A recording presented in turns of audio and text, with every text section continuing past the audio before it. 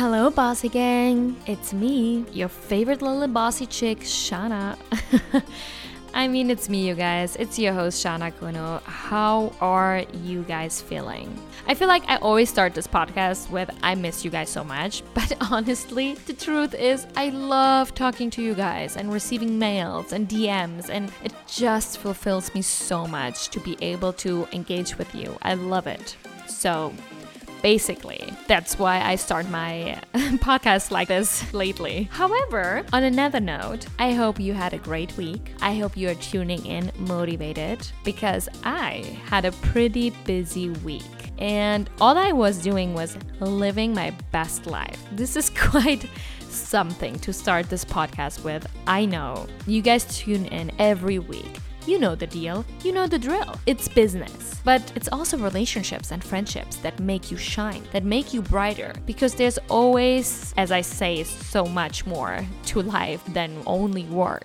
But then again, if you fulfill your days with your passion, with people who are able to support that to the max, then you are living life. Therefore, in today's episode, I'm going deep into the topic of friendships and relationships on your way to living an overall completely successful life. As always, I hope you're ready because we are getting into it. So actually, the reason I came across this topic is I read an incredible quote that resonated with me. And I started thinking of all the points of which why I continued some friendships in my life that are the best friendships, right, till this day. And why I discontinued some friendships in the past. And why I'm now so selective of whom I let into my very, very small circle of friends. And the reason for me being this selective is that in life and in business, people who won't have your back and are jealous and try to manipulate you hold you back from reaching your goals. It's simple as that. So the quote goes, sometimes what causes jealousy isn't your money, your car, or the things you have. Because the jealous person could have it all, and even more than that. But what causes jealousy is your essence, your energy, how you carry yourself, your aura, the way you manage your values in life, those things that make you shine and no one can ever turn off. So that's basically the quote, right? And essentially, it really does pinpoint all the things that I've mentioned in this podcast when it comes to relationships and friendships, because that is exactly what I mean when I say to you, find your true passion and try to form a friendly alliance with somebody that you know you can truly trust. So you by yourself or you together with that friend can build something that is so much more than money, fame, or status. Because once you guys truly find what you love doing and you have found your calling in life and you take that time that we ever so often never take to really figure out what your true passion is, it will spark something inside of you that no one can ever turn off. Some of us, we just have that stardom within us, that energy within us. I'm obviously one of those people, right? That's why you guys tune in every Wednesday. But last week, I was at my little, not so little anymore, cousin's 18th birthday party. And it was incredible. We had so much fun. And I met some amazing young women who were also happy to see me. They tune into Bossy and Glossy on a regular, like you guys. And you guys and those amazing young women that I met, you guys are the kind of people who are able to build that energy, that circle of friends that will catapult them to where they want to be in life. Because they were very passionate about achieving more in life, just like you guys tuning in, right? Listening to Bossy and Glossy, and they were so eager about how I maybe achieve things and help others in my circle to become successful. So basically, what I want to tell you with this quote,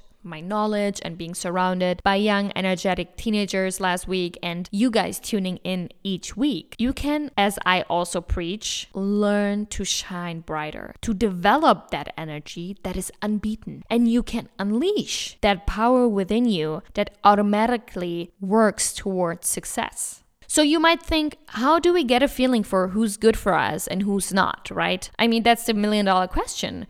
And for this, I want to take you back to a very personal story of mine. It's story time, you guys. I know you love it. I always get that feedback when I talked about my personal stories that you guys love it so much more. So I try to incorporate that much more into the podcast. So yeah, here's basically how you can detect if somebody is toxic for you or if somebody is truly great for you. I mean, I went through it the hard way, and I think most of us do, because I think in life it's normal that you come across people who want to use you, who want to, trash you. And we come across people who are just incredible human beings. And here's just my personal story and how I learned to be selective and understand who's good for me and not. While at university, I engineered my own app, as you guys know, right? And it was during my second year that I reconnected with a girl who I wasn't really close with, right? But we started hanging out more on campus and going out for drinks and stuff. You know the drill. You're, at university wanting to have a great time. And it was summertime. So it was just beautiful going out together and having a good time. And the catchy thing was, it was always so fun together because our humor was pretty much the same. But here's when things take a drastic turn in this story. So this ex-friend of mine, she was very nosy and she wanted to know what I'm doing in my free time. And she would always start speculating and act like she didn't know who,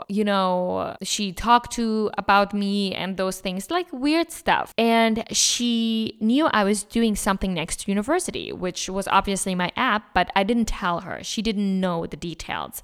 She only knew I was working on something. And the reason, obviously, why I kept my app Athlete so secret at that time is for the same reason I spoke about it in a couple of episodes ago. I only shared it with my friends and family, that are the closest to me, who I knew would support me, because everyone else will put unnecessary pressure and negativity on you, right? And that's exactly what you don't want in a situation like this, where you probably sometimes even doubt yourself. So you really need a strong support system. And that was the reason I obviously didn't share my work with somebody I just started hanging out more with recently. I was watching if she was indeed a good friend or not. And so this friend would be so manipulative at times and tell me how it's so stupid of me to be with my now husband. He was my boyfriend at the time, right? We've been together for 9 years, because she was like, there are so many other guys I could date, blah, blah, blah. And before that, though,